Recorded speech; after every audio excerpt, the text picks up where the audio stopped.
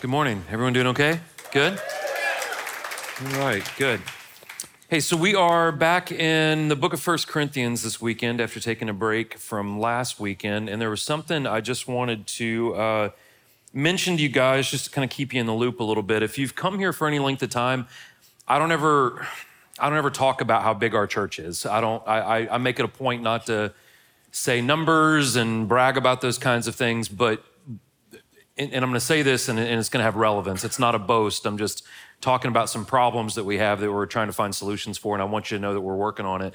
So last weekend was great. We had a really good Easter service. We don't ever promote anything or do any gimmicks or anything, and we had just under about 8,000 people at our 3 campuses, which was really good.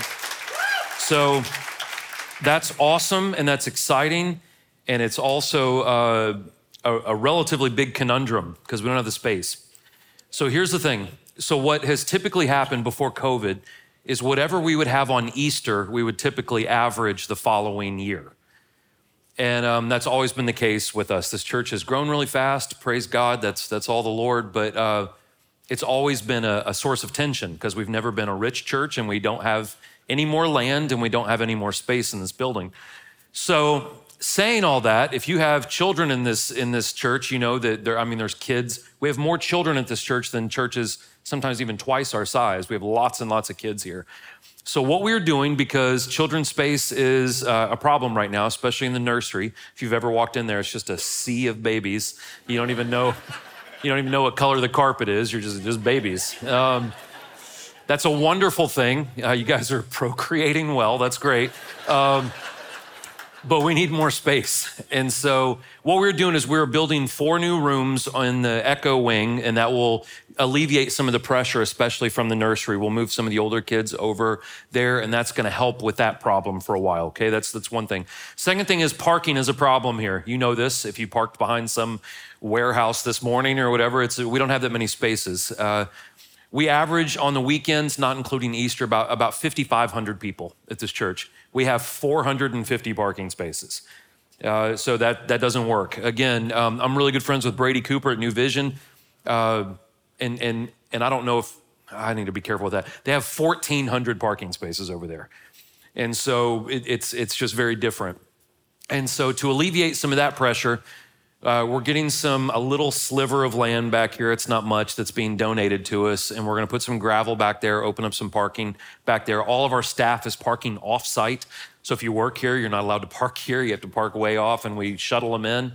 And so that's what we're doing permanently now. We're just trying to open up parking. The third thing is, as you can tell, it's getting pretty full in here. We do 4 services. As much as I love the church and love you guys, I'm not in a place in my life where I want to do more than 4 services on the weekend because I want to see my children grow up, and I miss every weekend from them, and I'm just not ready to do that in my life. So we have to figure out something in this room as well. So we're talking about different plans of maybe reconfiguring the room and doing different things so we can get more seats in here. But the reason I'm telling you all this is, 1, I want you guys to just know that we are cognizant that we're tight and we're working on it. And 2, please just pray for it.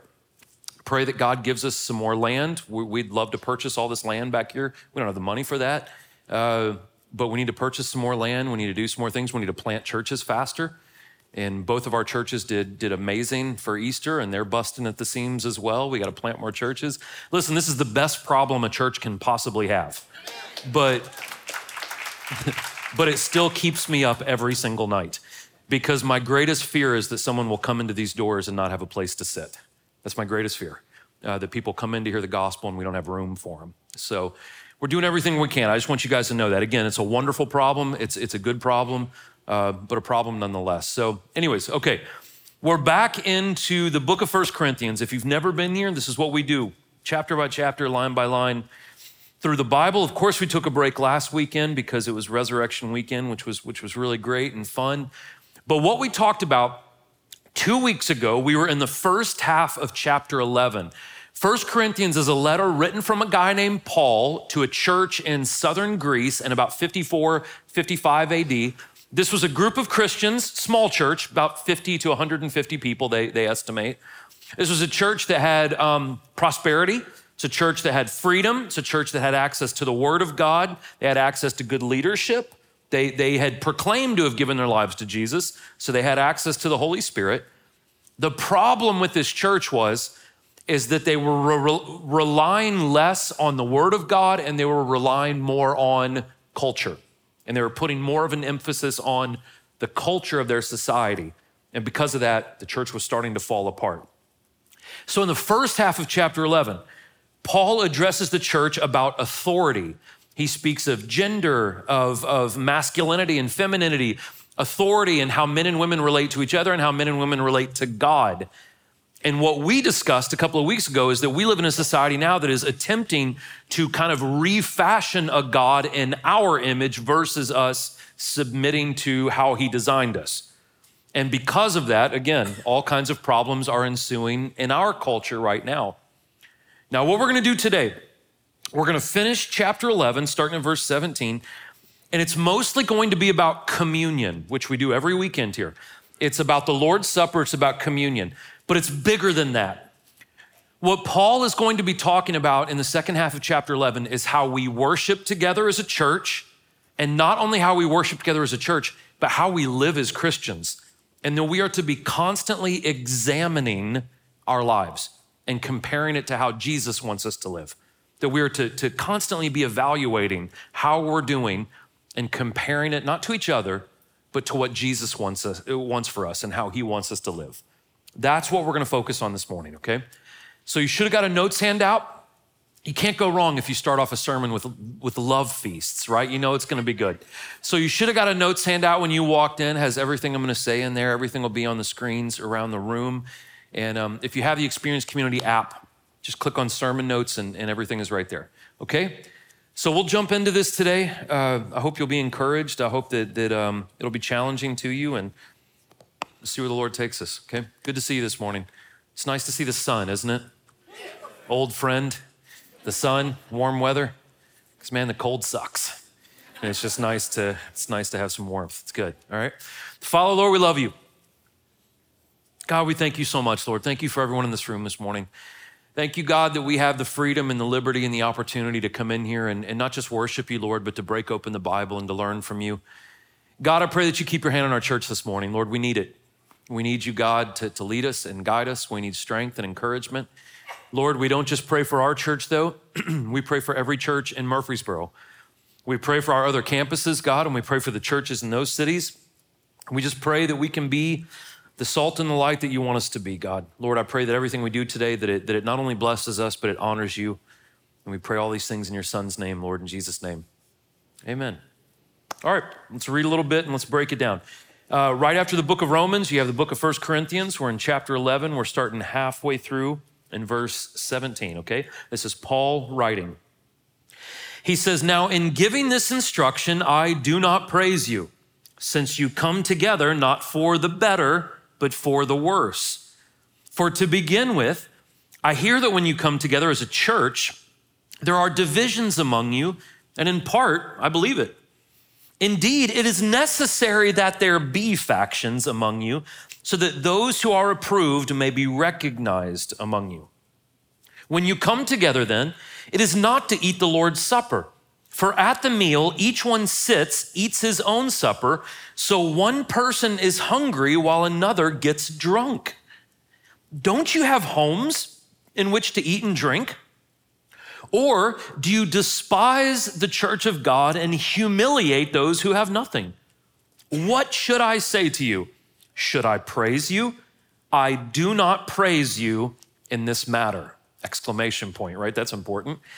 So in the first half of chapter 11, if you weren't here 2 weeks ago, Paul actually praises the church in Corinth for kind of getting this lesson on authority.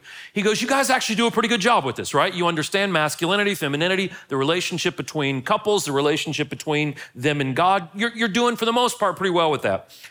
Now, this part about communion and worship services, they're not doing so hot. And that's why he says, I do not praise you with an exclamation point. Now, the problem was this. When the Christians in Corinth would get together and do what we're doing right now, worship together, two things were going wrong. One, they were abusing communion, which we do every weekend together, and they were abusing the gifts of the Holy Spirit, which is what chapters 12, 13, and 14 are gonna talk about. I'm really excited to teach those to you, but these are the two problems that were happening in worship gatherings. So Paul had gotten news, I'm not sure exactly who from, that there were divisions in the church, there were abuses during the worship service, but here's something interesting. He says, I believe it in part. What that shows us is that he researched a little bit. He heard an accusation, and before he made an assumption, before he walked around and gossiped and slandered and got an army together to go, talk down to people, before he just jumped out to get them, he researched it. He went to them and addressed the problem with them. Now, this is just a good life lesson for us, that if someone comes up to you and says, hey, someone said so-and-so, or they did this or did that, before we go tell other people about it, before we make it a big deal, let's go to the source. Let's just say, hey, I heard this. Is this true? Can you give me your side of the story? This is not just a Christian principle. This is just being an adult, right? This is how we should do things. And so Paul also says this. He says, I also know that it is necessary that there be some kind of division or faction. Now, that doesn't mean that within the church, there should be one group of people that's favored more highly than another group of people, or one group of people that are better than another group. That's not what he means. What he means that with this kind of faction or division in the church is the church has to make a distinction about what is true and what is false, what is right and what is wrong, who is living according to the word of God and who we need to focus on because they are not living according to the word of God. It doesn't mean that God loves one group more than the other. It's that we do have to make a distinction between what is right and wrong. It's what this Bible does. So we have to establish what is true and what is false. So here's the thing about church, right? Back in the early days of Christianity, churches were much smaller than they are today because it was new. It had only been around for a couple of decades at this point when this book was written. And so during this time, most churches were about 50 to 150 people. They were small. That's about how big the church in Corinth was. And because the church is supposed to do communion, celebrate the Lord's Supper, and I'll talk about that more, what they would do in the early church, because it was smaller, is they would basically do like a massive potluck. They would all cook a bunch of food, they would bring a bunch of wine, they would bring a bunch of bread, they would get together, and they would have what they called love feasts, where it was a community thing. You would eat a bunch of food, and at the end of it, you would bring some wine, and you would bless it, and you would bring some bread and break it the way Jesus did at the Lord's Supper, and you would remember the crucifixion. So what was happening, though, is two problems were arising over how they did communion. Side note, usually at next classes, I let people ask questions at next class, and not every month, but every couple of months, someone will say, why do you guys do communion wrong? And I'm like, well, there's no right or wrong way to do that. And what that typically means is someone was raised Catholic or Lutheran or Anglican, and they do a huge ceremony where they present the wafer and everyone comes up and drinks out of the chalice. And that never happened in the Bible. There's no direct instruction on how to do communion. We are just instructed to take it and to take it with pure hearts. Besides that, there's no real instruction on how to take communion. There's no way that any church could do it the way they did it when Paul wrote this letter. Unless you guys have 5 hours today and you brought some food, right? There's no way to do it like this. So what was happening is at these love feasts, people were being inconsiderate. Remember, this was like a potluck dinner. And so what was happening is the church would get together, they would have these love feasts, and the love feasts were to kind of emphasize community. We're family, right? Not only does it emphasize community and family, we are celebrating and we are recognizing Jesus' death. But what was happening instead is people would show up early to the love feasts, they would run over to the best food and they would get, tons of the best food and eat a bunch of it, and they wouldn't leave enough food for the less fortunate. And so people who were privileged were coming in, eating a bunch, and then people who were not privileged were getting left with no food whatsoever. So why is this important? Get this, try to wrap your mind around this principle in the North American church. Basically, the love of others and the reverency for God in the church had been replaced with a self-serving and flippant attitude. Try to imagine such a thing in the United States, that people would come to church and it wasn't about learning more about God and blessing others, but it was about what they could get out of it. Imagine such a scenario, if you will. This is what you live in. This is what has happened in the United States. It is no longer about what I can contribute back to God and celebrate about God and bless those around me. We have created such a consumeristic mindset in the North American church where we walk in and we look around and we're like, I don't know if I'm feeling the vibes in this place, right? God doesn't even have shoes on up there, you know? Like, we look around at people around us and we're so nitpicky. And if it's not exactly what we want, we just jump ship and go to the one down the street because we have become connoisseurs of church culture. And it has become very consumeristic, and it's not the way it's supposed to be. It is not the way it's supposed to be. Very flippant, very self-serving, but that's what was happening in the Corinthian church. The other thing that was happening in the Corinthian church is certain demographics of people were being treated better than other demographics of people. So in Roman society and in Greek society, there really was no middle class. There was the haves and the have-nots. And in Roman society and in Greek society, it was very common for the ones that have to ridicule. And it was socially acceptable to ridicule and make fun of those that did not have anything and to kind of leave them out in the cold. And so unfortunately, this mindset from the culture, the society, had crept into the church. And Paul says, you guys come in and some people don't have anything to eat, and then you're getting drunk. This person has no wine to remember communion. This person has drank 8 glasses of wine. This is a problem. There is this divide. And here is the thing about the church. The church and Jesus Christ is to be the equalizer of humanity. There is no class system in Christianity. There is no you're better than me in Christianity. When you come into this door, all of us in this room are on an equal playing field with the Lord. That may not be the way out there, but it is the way in here. It's the way it should be in here. So in the church, we're to all be equal. We're to welcome everyone equally. We're also to be generous.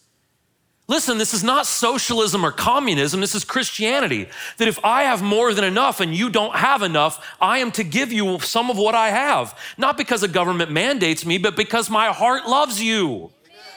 Yeah. And this is how we should be living. And here's the other thing. We are to not let the culture creep into the church. The church is to set the example for the culture. We're supposed to do it the other way around. Yeah. And the problem with the church in Corinth is they had gotten these things backwards. And so look at what Paul says. Paul basically tells the inconsiderate and selfish people, if you're gonna act like that in church, Paul says, stay home. Don't come to church.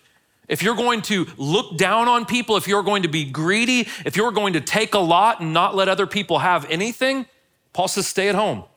Isn't this so different than the culture that we have created in the United States with church? We just pander, right? We just give people more and more of what they want, not what they need. And Paul says, if you're gonna be greedy here, be greedy at home. Because here's what he is making the point of. It is impossible for one to say that they love Jesus if they do not love all people. Amen. All is the big word there. We often love people who are like us. And the Bible says even non-believers can do that. It's easy to love people like you. The trick is to have so much of the Holy Spirit in us that we love people that are drastically different from us. And though we may not always respond well to people, I don't always respond well to people. We have to humble ourselves and we have to pray that God puts a love for people in our hearts. Because listen, to say we love God and don't love people, you cannot divorce the two from each other. They are one and the same. That's why Jesus even said, the greatest command is love God. The second one is similar. Love those around you. Treat others the way you want to be treated. Let's keep moving forward, okay? For I received from the Lord what I also passed on to you.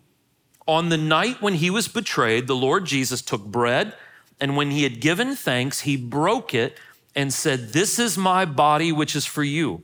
Do this in remembrance of me. In the same way, also he took the cup after the supper, and he said, this cup is the new covenant in my blood. Do this as often as you drink it in remembrance of me. For as often as you eat the bread and drink the cup, you proclaim the Lord's death until he comes. So the problem hinged on the fact that the people coming to church had gotten too comfortable with the ceremony and they had forgotten just how important the worship gatherings were. Again, sound familiar? So the weekend service is not only a time for you to come in and hear the word of God. The weekend service is not only a time for us to come in and worship. The weekend service, what we are doing right now is a momentary break from the chaos and the confusion of the world. That's why we call this a sanctuary, because it's a safe space. It's a place where we can come in and we can take a breath, right? Where we can pause for a moment, get away from work, get away from the pressures of our financial situation, get away from the government, get away from all the messiness of our culture, and we can be around people who are like-minded, focused on similar things. We can worship, we can recharge. This is important. And whenever I hear Christians say that I can follow Christ and be a good Christian and not go to church, my answer to that is always find one passage in this Bible that even remotely supports that. It does not exist. It does not exist. The reason why is God did not create us to be lone rangers. God created us to be communal. Well, it's not easy. Well, you're around people and we're messed up and it's not easy, but we are to work at it and we are to try. We are to not be alone.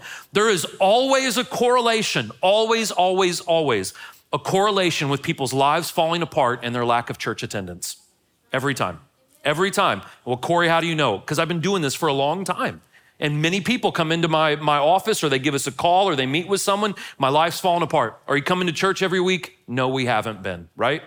We haven't been. And there's always a correlation. Listen, I need what we're doing right now.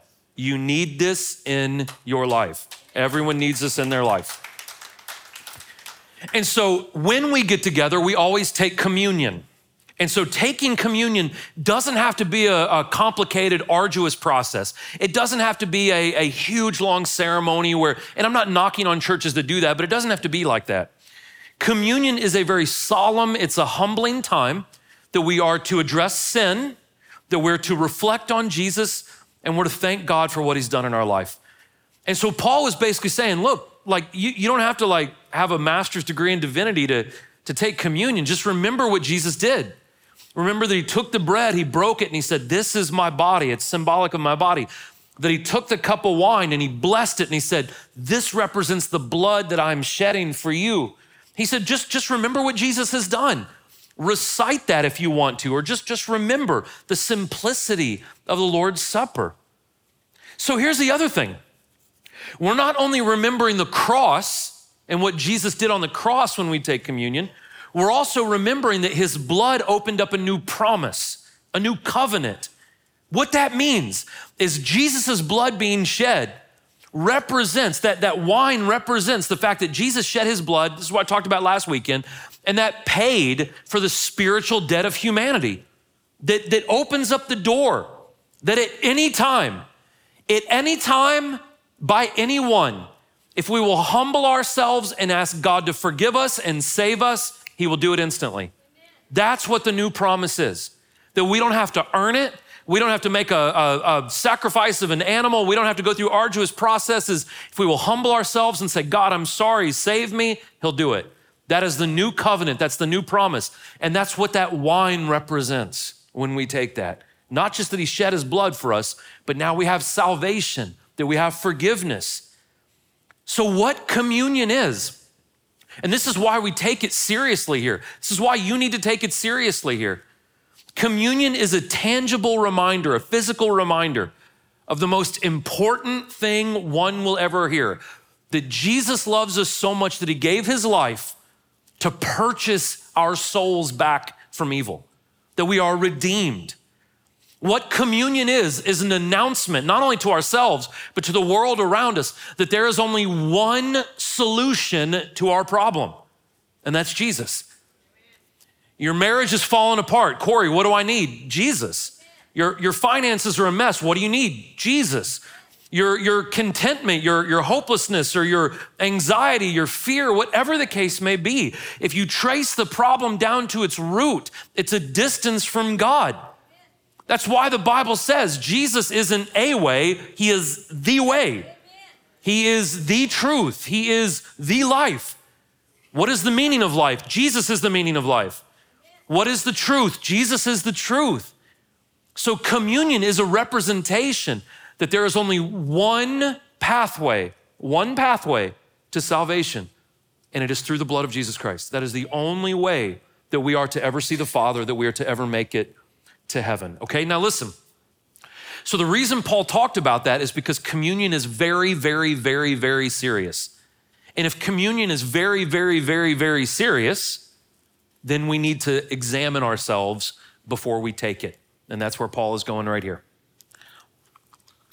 So then whoever eats the bread or drinks the cup of the Lord in an unworthy manner will be guilty of sin against the body and the blood of the Lord. Let a person examine himself. In this way, let him eat the bread and drink from the cup. But whoever eats and drinks without recognizing the body eats and drinks judgment on themselves. This is why many are sick and ill among you, and many have fallen asleep. If we were properly judging ourselves, this is so good, we would not be judged. But when we are judged by the Lord, we are disciplined so that we may not be condemned with the world. Therefore, my brothers and sisters, when you come together to eat, welcome one another. If anyone is hungry, he should eat at home, so that when you gather together, you will not come under judgment. I will give you instructions about the other matters whenever I come. So if communion is a very, very serious thing that we do, we also need to be serious. Whenever we partake in communion, today you will have the opportunity. Whenever you partake in community, if you take it and have unrepentant sin in your heart, you are guilty of sinning against the body and blood of the Lord. This is a very serious statement. This may be the most important thing you hear this morning. If we choose, listen, if we choose to partake in a ceremony meant to remember the cross while consciously doing things that put Jesus on the cross, we're acting extremely foolishly, sinfully, dangerously. What we are doing is we're saying, hey, thanks for doing all that. I'm just gonna keep doing the things that made you go through that barbaric act. It's very disrespectful. It is sinful to do this kind of a thing, okay? So, repentance is more than just saying you're sorry. Repentance is a conscious turning from sin. So it's not enough. Let's say you struggle with hatred, right? You just hate people and you act hateful. You cuss people out periodically if they upset you.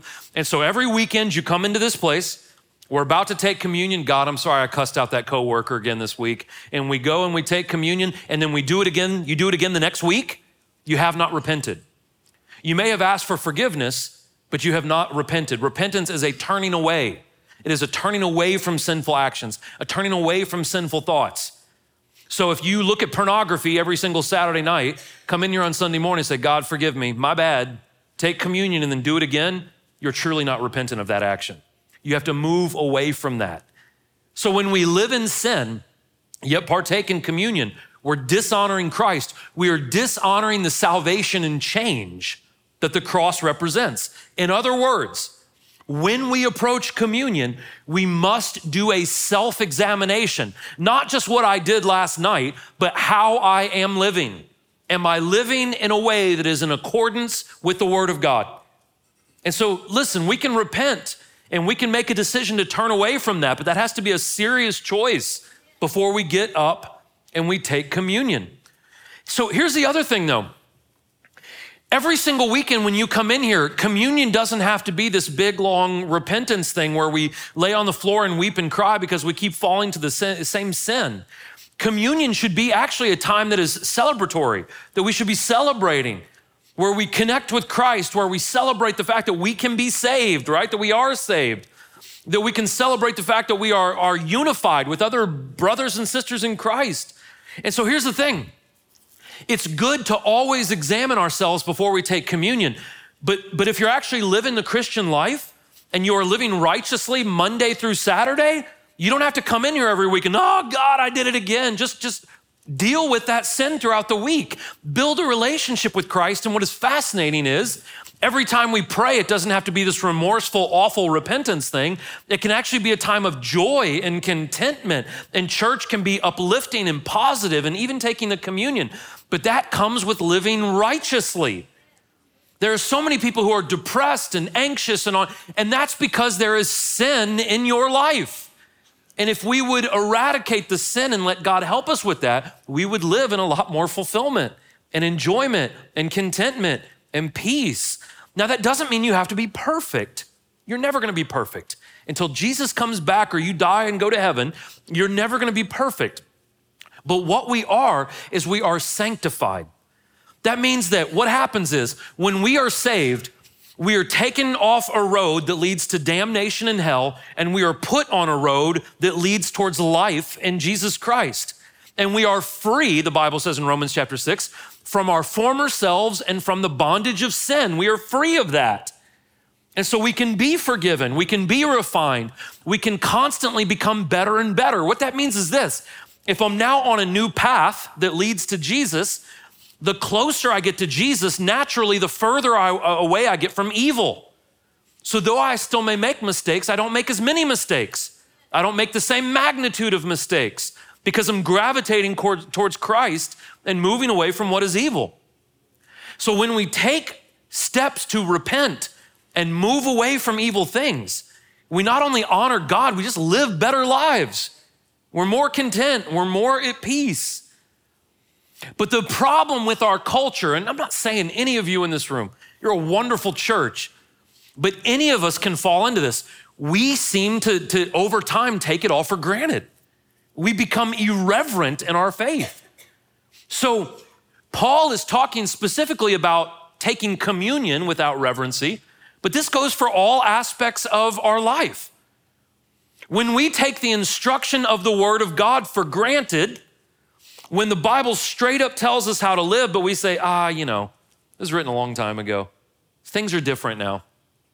When we take this instruction for granted, when we take the grace of God for granted, we've done a wonderful job in the United States of making the grace of God cheap. Well, I got saved when I was 14, so I can live like hell. Not if you're truly saved, you can't.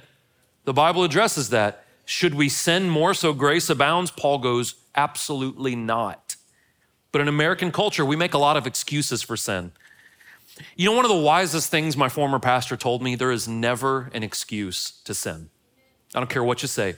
I don't care what your background is. I don't care what your story is. Well, Corey, you don't know how bad my life was. I don't care. You have the Holy Spirit, which trumps that.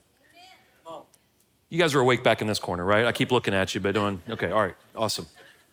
That's the thing, is we have the Holy Spirit. So regardless of what you've been through, regardless of what mistakes, regardless of what abuses and atrocities you've experienced, if we have become Christians and have the Holy Spirit of God in us, that is bigger than all those things.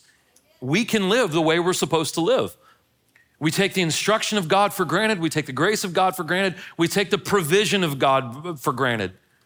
We live in the most prosperous, free nation that has ever existed, and we may be the most entitled, inappreciative people that have ever existed. Doesn't matter how much we have, it's never enough.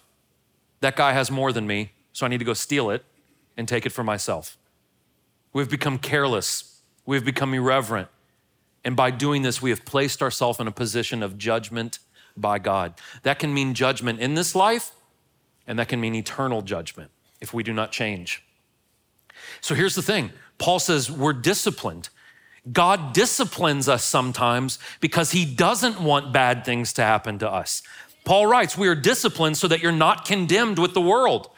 That sometimes God not only allows things to happen, God sometimes does things to you to whip you back in shape, to whip us back in shape, to get us on the proper path. And discipline has become such a bad word in our culture nowadays. We believe discipline is an evil, awful thing. And it's not, it's a good thing. You guys ever been around kids that their parents never disciplined them? Oh, yeah. Hey, listen, it's okay not to like those kids. Seriously. They're not likable. They're monsters. They're terrible to be around.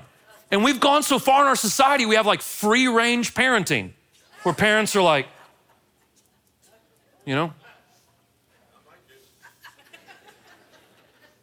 And we let 3-year-olds decide lessons on biology and mental health and all kinds of things that they're not equipped to deal with because they're 3. And because of this lack of discipline, they grow up to be people that if you don't like them, other people hate them. And this is poor parenting. And that's not the way God operates. In fact, Jesus says in Revelation 3:19, listen, as many as that I love, I rebuke and discipline them. Let me tell you, why? Because God doesn't want you to go to hell. I don't know if the fires of hell are metaphorical or literal. I don't really care. I know that hell is a complete absence of God. And if the Bible says all good things derive from God, whatever hell looks like, if there's nothing good, it's gonna be very, very bad. And so God wants to save us from that.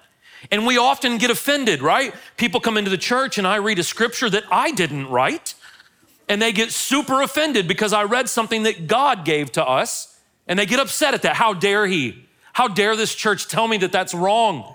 And we push discipline away, and the whole time it's God trying to keep us from running off the cliff. Amen. I do this to help you because I love you. I care about you. Just like you spank your child. He spanked his child. I did. I spanked my oldest 2 times. She's 13, 2 times. And one of them, she was a wonderful kid, still a wonderful kid, because when she was about 3, she almost ran in traffic. And I grabbed her and popped her. I did not like that. She cried. It hurt her. It hurt me. But I don't want her to die. And that's how God thinks about you. That's why discipline is there, right? So to avoid judgment, Paul says the church had to do a couple of things. One, you have to start putting other people first. Because when we honor people, that honors Jesus.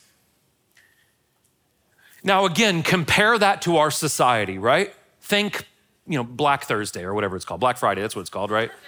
Eventually we're not gonna have a Thanksgiving at all. It's just gonna be us shopping and killing people over TVs. But imagine that, right? Think about how much we cut in line or cut people off or shove people back or I gotta get mine and me first, me first, me first. And Jesus said, those who are first, you'll end up last. And those of you who choose to be last out of humility, you're gonna end up first. Amen. This is the principle of Christ. In honoring others and putting them first, we honor Jesus. Second, Paul said that the church has to be generous. Like I said, this is not socialism. Socialism is benevolence mandated by the government. That's not what we are. We are Christians, which is benevolence and helping people out because we've been blessed, not because we have to, but because we want to. That's what we do as Christians. We have been blessed, right? And so we are to be generous. So this is what Paul is getting at, that we have to intentionally, on purpose, live holy lives. That not only worship services like we're doing right now, but our lives in general. We are to aim to honor Jesus. We aim to love all people. We aim to respect other Christians, and we are called to respect and love non-Christians. And we are to proclaim and live out the gospel of Jesus Christ. This is what we're to do when we gather together, and it's what we're supposed to do on Tuesday when we're in the cubicle next to the most annoying person in the office. We are to do, not here, wherever you work, you may have that person, right? This is how we're called to live. So if we have been talking about self-examination, let's do an examination. Would we consider ourselves considerate people? Would we consider ourselves considerate people? Do we strive? Do we intentionally try to put other people before ourselves? I'm not saying you're always gonna get this right, but are we considerate of others? If you're asking yourself that question, can you honestly say that I'm a considerate person? I put others before myself. What about this? Do we love all kinds of people? Whether they vote dramatically different from you, whether you're way on the left and they're on the right or vice versa, whether they believe differently than you, whether they have wronged you, Do we love all people? You know what a good word for that is? Altruistic. Would we consider ourselves to be altruistic people? You know what that means? That we have a selfless concern for the well-being of other people. The best definition of love, in my opinion, is that I want the best for you. I want the best for you. Regardless if you hate me, regardless if you've hurt me, regardless if maybe I even need to keep a distance because it's not safe to be with you, I want the best for you. That is true love, that I want the best for you. Can we say that we are altruistic, that we want the best, a selfless concern for other people? Can we say that? Do we acknowledge that God has given us more than we have ever earned? Do we acknowledge the provision of God? Would we say we are generous people? Well, Corey, one time I gave $10 to this guy that needed it. Do you believe that to be generosity? Would we consider ourselves to be generous people? Let me ask you this, and guys, I'm not trying to be political or any of that. I'm trying to be very Christian. When is enough enough? When do we have enough to where we step back and go, okay, it's time for me to start pouring out versus constantly consuming? When is enough enough? Do you want to know one of the great markers of a society on decline? When people have become lazy and apathetic because they have too much. You can research history, the Dutch, the British, us. It's when we think that we just need more and more and more and more. Are we a generous people?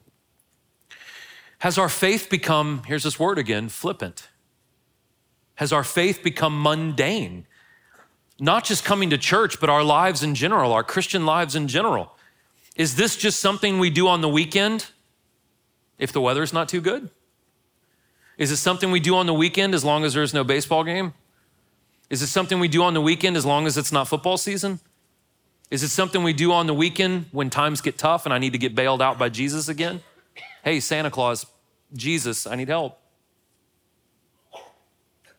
Has this become mundane? Has this become flippant? Has this become irreverent? And in that specifically, what about communion? I love you guys, and I want you all to take communion if you are genuinely repentant and genuinely examining yourselves. I hope that all of you do it, and I hope you do it with reverency, right? And guys, I love you so much, but whenever I do the offering for communion, and some of you are like, here's our time to bolt out and beat the traffic. There is nothing more important that you will do today. Nothing. I don't care what it is. Well, I got a birthday to go to. Don't care. There's nothing more important than you taking communion this morning and remembering what Jesus Christ has done for you. So be respectful of that. Be respectful of those around you.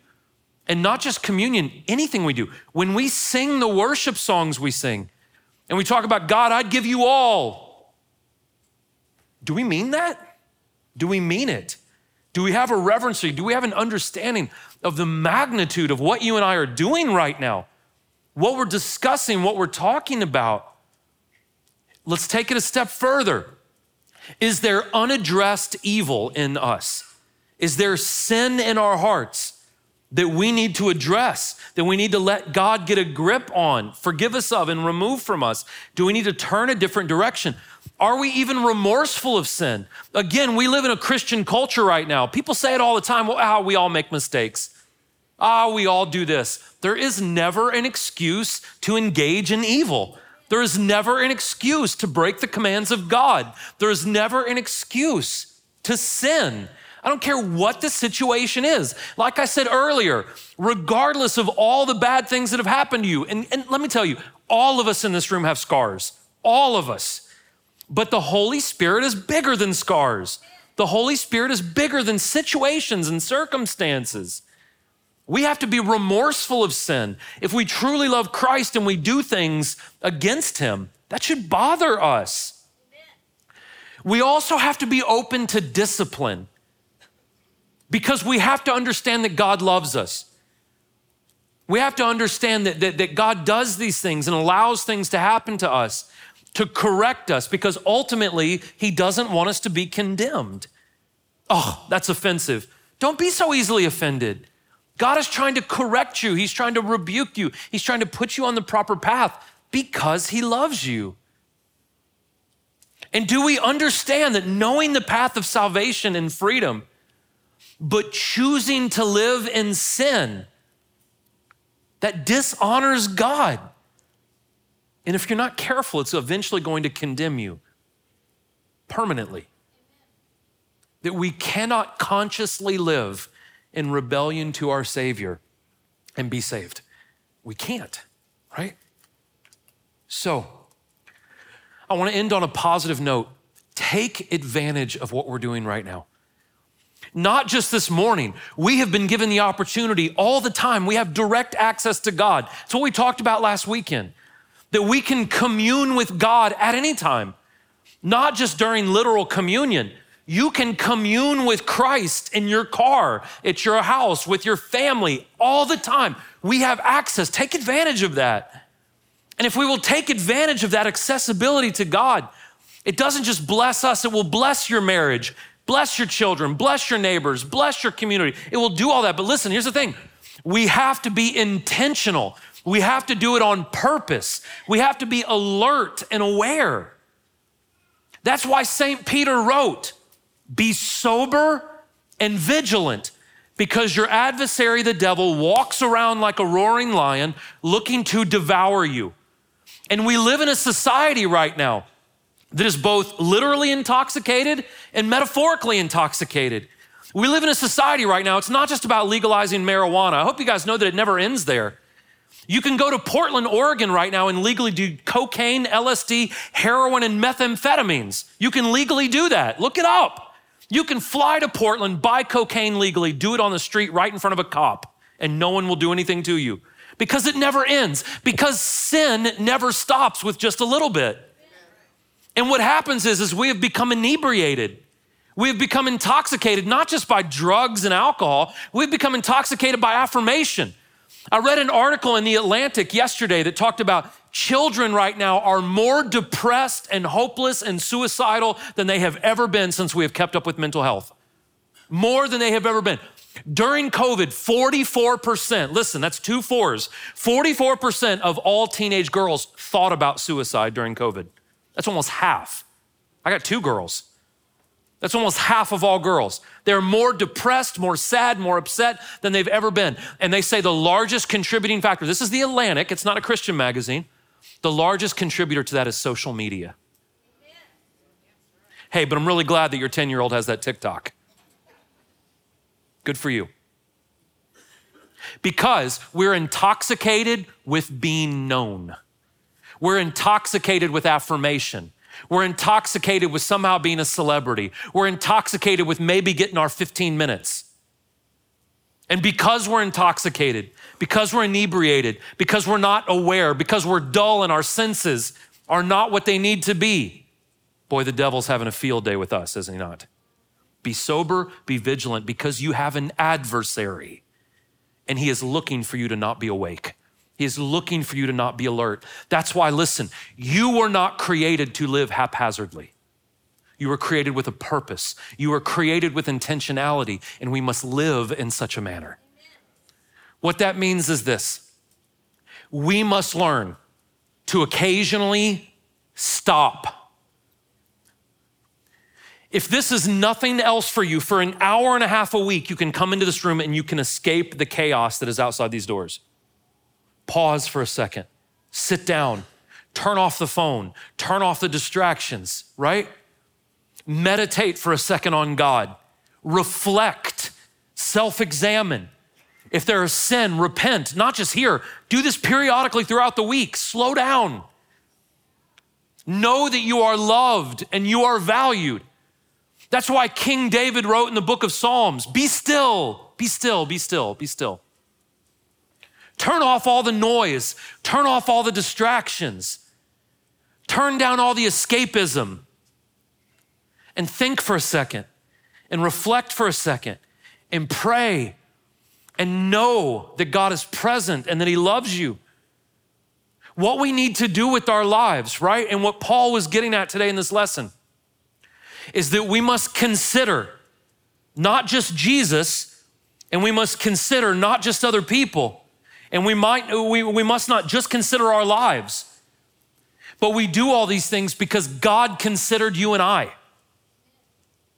While you were at your worst, God was thinking of you. While Christ hung on a cross, he thought of us. He considered us. And because the creator of the universe considered us, we must consider him. We must consider those around us. We must consider how we are living. Think and meditate and reflect and pray. Block off time to read this book.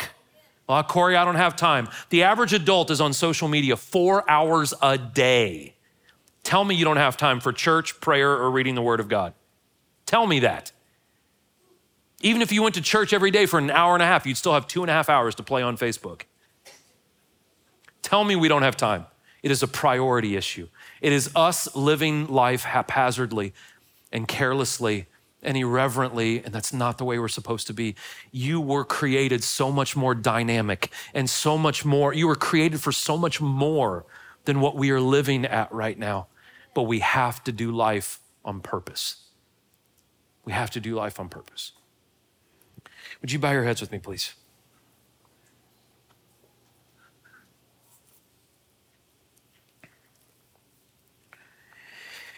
If you are in this room and maybe you are not a Christian and you found yourself in here this morning, if you are either not a believer or maybe you are a new believer and you have some questions, up here on my right, your left, Pastor Jonathan is up here. He does all of our discipleship here at the church. If you have any questions for Jonathan, he'd love to talk with you. We're not afraid of questions. We welcome that, okay? We may not have all the answers, but maybe we have a couple, okay? The second thing is we have men and women on both sides of the stage that would love to pray with you. Anything. It can be family issues, job issue, health issue, money issue. Maybe you are struggling with an addiction or something that you can't kick and you feel like you're defeated, whatever. Come up here and let someone pray with you. The Bible says we're only 2 or more gathered in my name, right? You're not supposed to do this alone. Let someone help you. Let someone pray with you. And then the third thing is all the way around this room, wherever you see a lamp on a table. Everything we talked about today, there's the body and blood of Jesus Christ, the bread and the wine.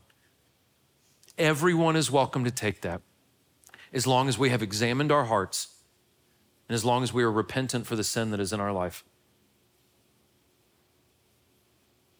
Man, as your heads are bowed and your eyes are closed, I just want to overemphasize, your life is a bigger deal. You were created for more than being popular.